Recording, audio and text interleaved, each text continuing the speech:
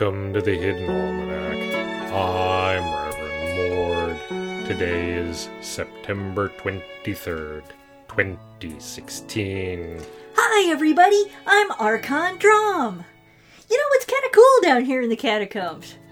Mord's totally weirded out though.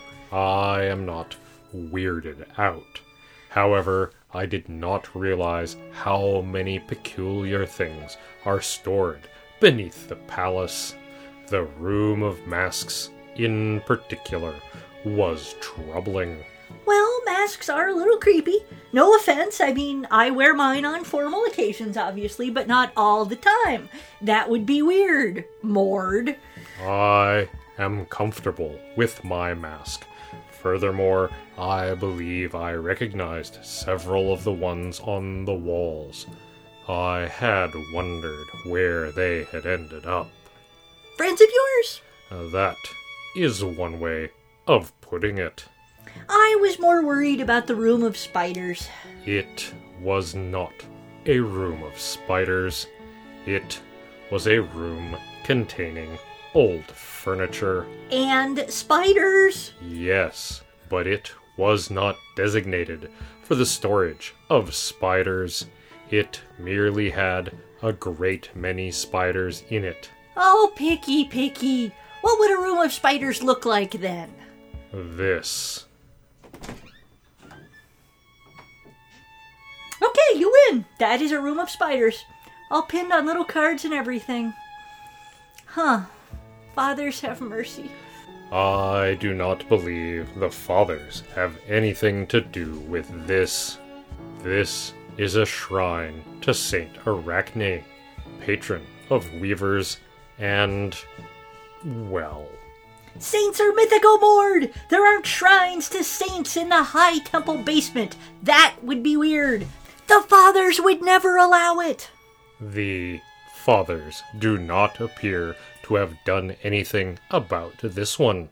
Look, that is clearly a statue of Arachne.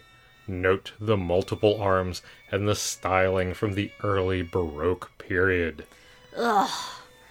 I suppose I should probably deface it as an Archon and all. I kind of don't want to touch it. It looks like it's full of spiders. It almost certainly is. Mord, will you smash the altar for me? I'm a little squicked out. I will not. We do not go around smashing altars to beneficial garden predators. Alright, fine. I need a brick or something. There is one over there, under that spider.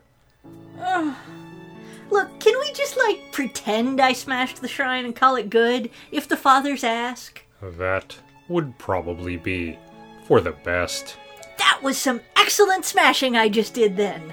Truly. The Hidden Almanac is brought to you by Red Wombat Resistance Company, purveyors of fine and revolutionary teas.